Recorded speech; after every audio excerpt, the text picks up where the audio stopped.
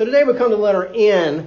And the N is narrow-minded apostle. And I use this word narrow-minded not in the biblical sense, but in the world sense. All right? When the world looks at us and what we believe, they believe we are narrow-minded. What does that mean to you? What does that mean, narrow-minded? No other way. No other way? Okay. One view. I'm sorry? One view. One view. All right. Selfish. It can be used that way, sure. Someone who will not listen to anything else. Well, there is that term in the negative sense, but in the positive sense, in the biblical sense, it can be a positive as well, because the Bible tells us that there are two ways. One is broad and one is what? Narrow. So if you're on the narrow way, you kind of have a tendency to be what? Narrow-minded, at least to some degree. If Jesus said, like we just preached, I am the way, the truth, and the life, that's a narrow-minded position. And so there are ways to be narrow-minded that don't violate the spirit that God wants us to live in. And I want to show you 5 narrow-minded statements that Paul makes in 1 Corinthians. And when we get later in the book, we'll look at them in more detail. Look at chapter 2, verse 2. 1 Corinthians chapter 2, verse 2.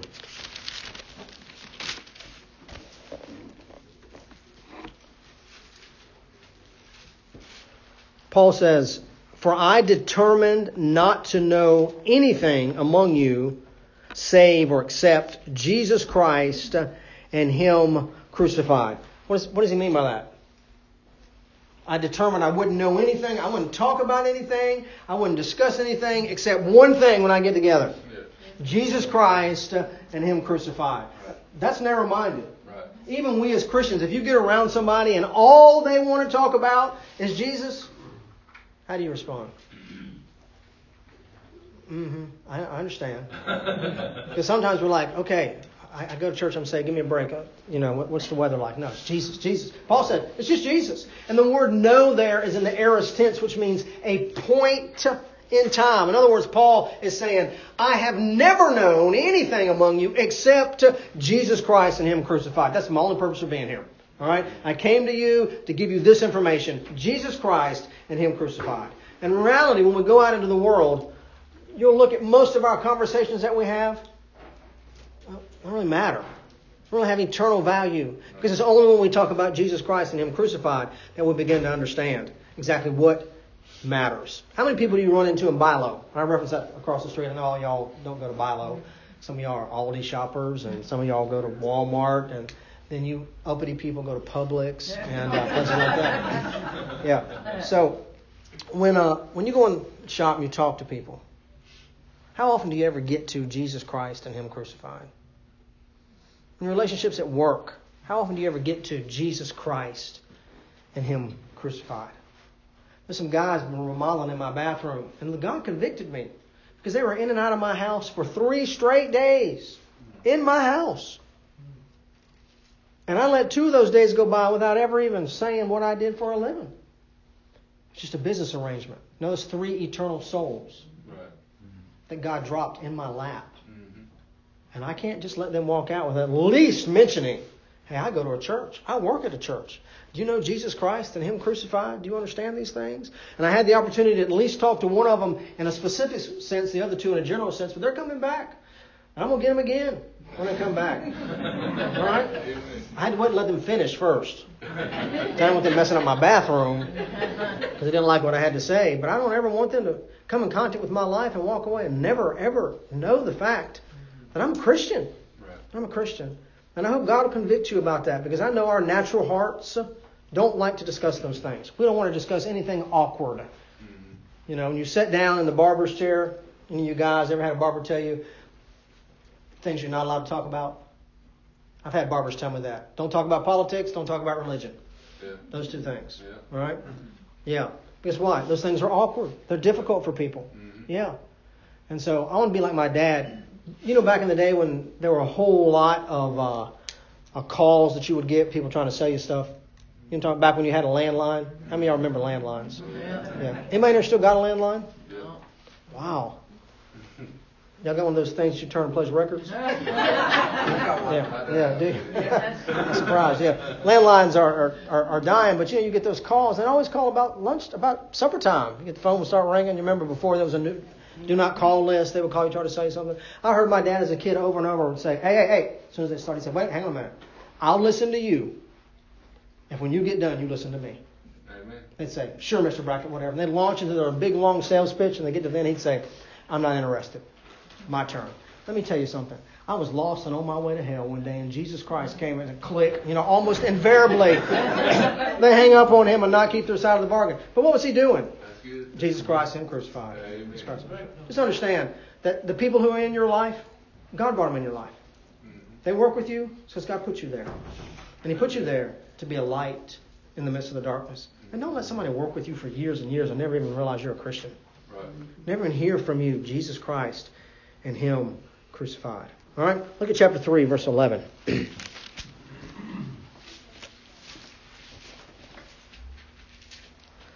For other foundation can no man lay than that is laid, which is Jesus Christ. Amen. Now, if any man build upon this foundation, gold, silver, precious stones, wood, hay, stubble, every man's work shall be made manifest.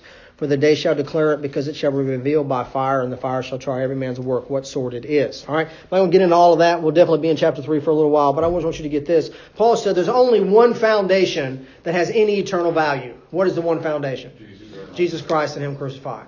That's the one foundation. Now let me talk to you, all of you parents in this room. What is the most essential thing you can impart to your children? Jesus Christ. That's the most essential thing. And I understand the world we live in. I get it. You want your kids to go to good schools. You want them to get good grades. You want them to play for 47 different sporting teams. I understand all of that. I do. But sometimes in the mix of all of that running around, we forget that the core foundation is Jesus Christ. It's not just church 1 hour. 1 hour on a Sunday. For the super faithful 2 hours. And then Awana 3 hours. And then at home it's just forgotten as we rush about our busy day. No, one foundation. One foundation. And you can't lay a foundation unless you're laying the foundation of Jesus Christ. What does he mean by that? He means if you don't have Jesus, you have no foundation. Right. So, Dusty, I have 14 degrees based upon no foundation. Right. Because you don't even know what the truth is. Amen. You don't. Because Jesus is the truth. And if you have all of man's approvals and all the doctorates after your name in the world, you're still not educated. Because you missed step 1. That's good. And step 1 is the foundation of Jesus Christ. That's what I want my kids to get. Now, I don't mean I want them to be dumb and love Jesus. Or I want to take the steps to make sure I provide for them. If they just turn out dumb, I can't help it. But I do want to give them opportunities to develop socially so they can exist in this world. I want to take those steps. But at the end of the day, if they die homeless on the street, but they know Jesus Christ, I'll still be all right. Because that's the number one foundation. Because I'm not necessarily interested in my kids buying a big house on the lake. It'd be nice, to visit them if they lived on the lake for sure. Yeah, support me in my old age. In my old age. Now, start providing for me, taking care of me. I hope for all of those things. But at the end of the day, what I want more than anything, I want there to be at least 5 kids in heaven. Because the ones God gave me, my responsibility, mine, to lay the right foundation of Jesus Christ in my home. Because him standing with me when I stand in front of God is the most important, passionate thing that I can have in this world, is get my children to Jesus. Amen. Now, I'm just going to say this. I don't mean to make you mad, but it's easy to see whose kids are here and whose kids are not here from time to time. I know things happen. But it bothers me when a parent doesn't consider it valuable enough to bring their kids to church. Amen. Here once a month, twice a month. Hey, this is like full force on indoctrination, brainwashing.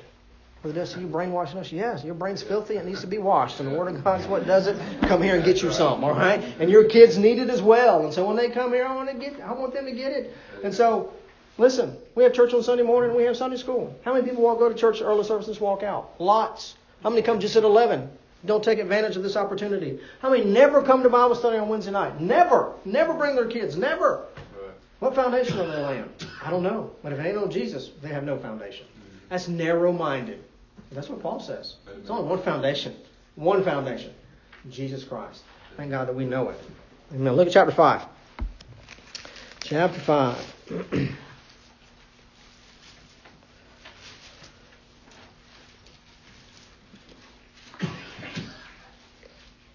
This is going to get a little rough right here, but just bear with me. Chapter 5, verse 9. I wrote unto you in an epistle not to company with fornicators, yet not altogether with the fornicators of this world, or with the covetous, extortioners, or idolaters, for then must ye needs go out of the world. But now I have written unto you not to keep company, if any man that is called a brother be a fornicator, or covetous, or an idolater, or a railer, or a drunkard, or an extortioner, with such an one know not to eat. What's he saying? He's saying, specifically, in your circle of friends in the world, that your closest friends shouldn't be the people who are living wicked. Right. I have to influence them, but they're not my buds, not my people. You know, we get together so I can influence them. It says, but when it comes to Christian circles, especially, avoid a brother who is a fornicator. What does that mean? All right, they're being sexually immoral. Can I just put it to you this way? If somebody you know is cheating on their spouse, you ought not be hanging around with them. That's what he says. He says. If you know about it, and the spouse doesn't know about it, shame on you. I might hurt my friendship. You don't have a friendship. It's not a friendship. He says avoid it. Fornication. All right? All right? So if you know somebody in this church who's committing fornication, raise your hand. No, I'm just kidding. Don't raise your hand. But if you do know it, the Bible says change friends. Change friends. See, I'm going this way. Amos 3:3 says, can two walk together except they be agreed? That's it. So if you want to walk with me, come on. But if you turn around and go that way, I can't come with you. Exactly. I'm still going this way. And if you turn around and want to come back with me, I'll welcome you back. But I ain't going with you. I ain't going with you. And I've watched it even at Liberty Church sometimes where marriages split up and one is obviously doing wrong and the other's trying to do right and people flock to the one doing wrong. I'm thinking, you just don't have a clue. Exactly. Avoid them. Stay away from them. Well, Brother Dusty, we'll never win them if we win them by showing them this is the way. And if they want to be won, they go this way. But they're going this way because they want to go this way. Why do we do what we do? Because we want to. Because we want to. And he says avoid them. He doesn't just say fornicators. What else does he say? Covetous, idolaters, railers, drunkards, extortioners. Well, we're going to take 15 minutes on each one of these words. I'm not. What does covetous mean? How many of y'all want stuff that you don't have? All of you. All of you. It's not just the desire, I'd like to have a truck like that. That's not covetousness. You know, because Shane has a nice truck. I'd like to have a truck like that. It is the spirit of, I'm going to have a truck like that. I'm going to get one. Makes me mad that Shane has one. And so it motivates me. And it is the power behind all that I do because my values are based on something so temporal. That's a covetous spirit. You know, if you want to feel what covetousness feels like, walk through the mall. Yeah. The mall is geared to covetousness. Mm-hmm. It is. I mean, it's everywhere. Hey, if you had this, you'd be happy. Oh, you'd be so happy. You look so good. You'd be so comfortable. You'd be so cool. Right. You have this. Oh, buy this. Okay, I buy this. I'm not cool. I'm not comfortable. I'm not satisfied. What? This one will do it. This one. Yeah. Yeah, that's why there's 11 iPhones, all right? Because one wasn't good enough. We got to keep getting better so we can, keep us buying, keep us going. Yeah, here it is. That's covetousness. And it's very kin to the next word. What's the next word? Idolatry. What is idolatry? Well, that's bowing down and worshiping an idol. Yeah, that is idolatry, but most of us don't practice it that way. No. Idolatry is just anything I put before God and what He wants in my life, all right? And for some of us in this room, sometimes our job becomes an idol. Making money becomes an idol. Our looks become an idol. Our kids can become an idol. There's lots of things that can become idols in our life. And the Bible says if you notice someone who's going that way, don't make that your best friend. Amen. Don't. Make those who encourage you to do right. Mm-hmm. Those who motivate you. There's some of you in church I don't like to be around because you convict me. You need to be my friend. Really, because I need that in my life. Right. I need to be reminded of how far I need to go. Because it's easy to think I'm here, I'm right, I'm looking down on everybody. No, long way to go. Not just that, notice the rest of them. What is a railer? All right. Someone who loses their temper all the time. Yeah. Anybody know anybody like that? Point them out. No, I'm kidding. Don't do that. No. The Bible says that the strongest man in the world is the man who controls his own spirit. Right. That's the strongest man. And it says if you deliver a man who loses his temper, you're just going to have to do it again. Mm-hmm. And do it again. And do it again. The Bible says be careful about the man who's given to anger. If he illustrates that, stay away from that drama. Amen. Yep. And then the drunkard, what is that? People who drink. That's not what it said. No. What does it say? People who abuse it. Yeah. All right? People have different opinions about that. I have Christian friends who drink. I have Christian friends who won't touch it. All right? Fine. But if you get drunk, then we have a problem. Yeah. I'm not going to hang out with you. Okay, huh? Yeah, When it controls you, I have verses for that. And then he goes on with the extortioner. Those who work systems, manipulate in order to get things they want. Paul says, be careful about those things. Don't make those kinds of people your very best friends, your brothers in church. Avoid them. All right? Is that narrow-minded? Oh, yeah. Oh, that's narrow-minded. I don't like that. I don't like it. That's what he says. Avoid them. Avoid them. So from here on out, some of y'all I'm not going to be speaking to, and I just want you to know why I'm not talking to you. Referring to unbelievers, though, right? In the beginning passage, he discusses it in the sense of unbelievers. But then he makes it home, especially about those who are saved. Yeah. Unbelievers, I am supposed to be around them. But my goal is always to win them. Right. Always to win them. Not just to be their buddy because we get along. And I know too many Christians who have unsaved best friends. I mean, if they go out, it's with their unsaved friends, not their saved friends. Right. I'm cautious about that. I'm cautious. I want to go out with unsaved people, but it's always with the goal of, hey, how can I reach these individuals? Yeah, exactly. Yeah. You know the old expressions that your grandparents always said. Finish them for me. Birds of a feather. Water seeks its own level. All right. Two of y'all know what I'm talking about. All right. Yeah. And hang around is an indication where I am spiritually, where I desire to put myself. But it's a good question. Good point. Yeah. Fundamentally, in regards to Christian brethren. All right. Chapter 10, verse 20.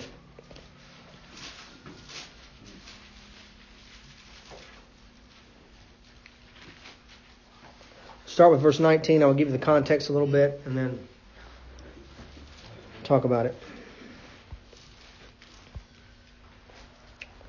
What say I then? That the idol is anything, or that which is offered in sacrifice to idols is anything? But I say that the things which the Gentiles sacrifice, they sacrifice to devils and not to God. And I would not that ye should have fellowship with devils. All right? Let me explain to you what he's talking about. In the markets of Corinth and around the world during that time, meat for sale, right? And this meat was always offered to some idol before it was sold in the store. And so there was some conflict. Is it all right to eat meat offered to idols? And Paul's attitude was, the idol's nothing. Right. It ain't real. Enjoy the steak, right? But if I know Mindy is offended because she sees me eating meat offered to idols, then I should never eat meat in front of Mindy. Right. Because I should never offend her. Right? That's other people and their reaction to it is what ought to be the motivator behind my decisions. I'll give you this as a point of reference. When I was pastoring a church in Columbia, South Carolina, a guy came to me in my church and he asked me if I wanted to be a member of the Sons of Confederate Veterans. And it's just an organization that you had to have a relative who fought in the Civil War for the South. And I did. I had a second lieutenant. So I could be in the military order of stars and bars. And they would get together once a month. And they would talk about the battles and the war. Absolutely zero racist rhetoric. It wasn't nothing like that. There were black people, white people, Asian, all, just because they loved talking about the history of it. All right? At least the branch that I went to. If you go to the branch that meets at the bar on 5, y'all are weird. Anyway, but he said, Dusty, do you want to join? I said, I can't. I can't join. He said, why not? Don't you believe in the values of limited government? And I said, yeah, I do. I said, but I work for a different kingdom. Right. And that kingdom And its testimony cannot be tarnished by people's misconceptions of what I may or may not be because I have a battle flag tattooed on my lapel. And so I don't have any of that.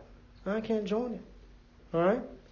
Because I can't walk up to somebody and offend them before I ever even open my mouth because of something I have. All right? Let me just go ahead and tell you, all you white people in this room, sorry, Brad, I'm talking to the rest of them. All right? Brad's my friend, Ed Yacht back there. All right? Listen. You got Confederate flags around your house? Shame on you. Amen. Just telling you. You just don't know. It's not what it stands for. It's how it's perceived that matters. Yeah. And I can't offend my weaker brother. So take them stickers off the back of your car. Because when people drive around behind you, you know what they think? They don't think there's someone who's for limited government. That's not what they think. They think there's a racist redneck right there. Yeah. And I'm supposed to be promoting the kingdom of God.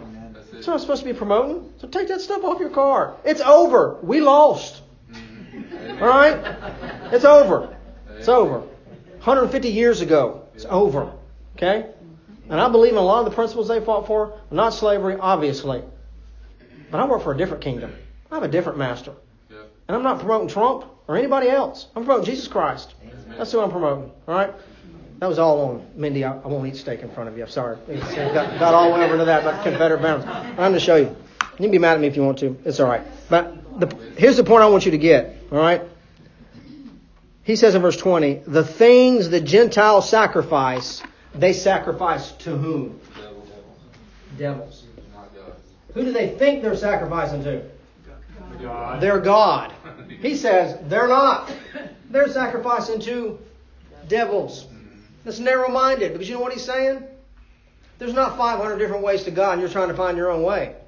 If you're doing something for your God and it's not the God of the Bible, you're really doing it for whom? The devil. Ooh. Ooh, Brother Dusty, that's offensive. Grandmother used to say, if it's not of God, it's of the devil. Well, she's pretty close to that.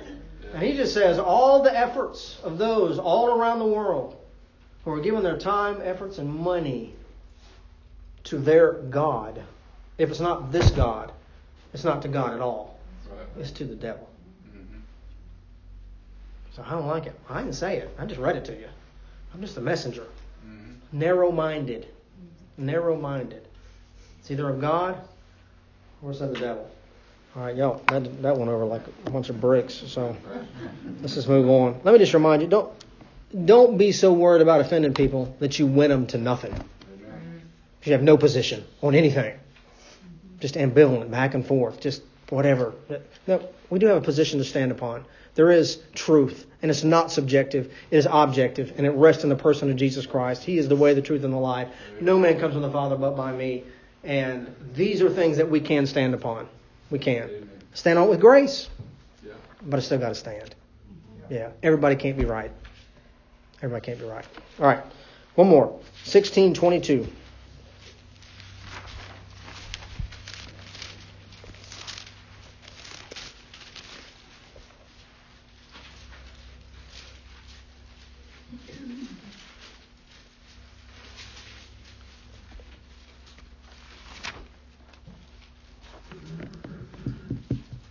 If any man love not the Lord Jesus Christ, let him be anathema maranatha.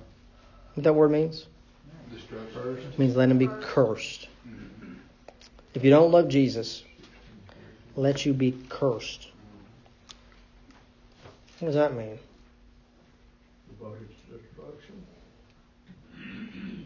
He's saying you're either with me or you're not. If you're not with me, I'm not cursing you. God's cursing you. Please don't misunderstand. He's not giving you the right to go around cursing people. You ain't saved, you're going to hell. You're going to hell. You're going to hell. Look under your seat. No Bible, you're going to hell. Yep. No, I don't have that ability. God says, hey, Christ is the way. And if you don't go with Christ, you're cursed. You're cursed. Do you understand that? Like the people you meet walking down the road, why would you be walking down the road? In the store, in your business, your family members, they don't love the Lord Jesus Christ. What does it say? It said they're cursed. Amen. I need to approach them like that with the kind of desperation that says, hey, There's no foundation but Jesus Christ. And if you don't know Him, it's not a hope that you can have apart from Him. And if you don't know Him, let him be accursed, the Bible says. Let him be accursed. Yeah. These narrow-minded things. Oh, and I'll be honest with you. Sometimes we need to be reminded of the narrow-mindedness of the Bible. Because I do believe that our organization, and by organization I mean Independent Baptist, as I have grown up, lacked on the love side. We were all about the rules. The rules we made up. That you better follow to increase our power. And there's all kinds of abuse of that all across America. And God's going to bring it all out. And so I've stepped away from that because I don't want to be identified with that anymore. Right. That religion without relationship, legalism and no love. I'm tired of all that. Tired of it. All right? I don't care what you're wearing. Just come to church. Just be clothed so you're not a distraction. Come to church. Please. All right? Read your Bible. Read your Bible. Love the Lord Jesus Christ with all your heart, soul, and mind. Do these things. All right? Outside of that, it's not my business. We'll be running you around, making sure, driving through your neighborhood with my spotlight, making sure you're doing right. I ain't doing it. All right. So, but on the other side, I don't want to go all over here. We just love everybody and there's no rules. There's no consequences. Everybody's going to heaven. Everybody. We're all God's children. Just come together for one big group hug. No, there's another side too, and it's let him be accursed. Yeah. Be accursed. And so I take my place in the middle, full of grace and truth. Right. Jesus Christ was full of grace and truth. All right. Now let me just give you the T, and I gotta let you go. All right. We'll talk about it next time we're together. The T is the tremendous doctrine in 1 Corinthians. Tremendous. There's a strong desire among people. We don't like doctrine. We like to be practical. All right. Give me something practical, brother. Don't just give me doctrine. But what is practice if it's not built upon the foundation of doctrine? All right? Doctrine is the rules. Practice is the way I live based on the rules. If I take away the rules, what practicality do I have in my life? None. All right? How many chapters are in Romans? 16. How many chapters are in 1 Corinthians? 16. Good. Your Bible should have already been open to that. That was easy. All right? 16. All right? Both of these books are the most practical books in the Bible. They give you some down-to-earth stuff about how you live.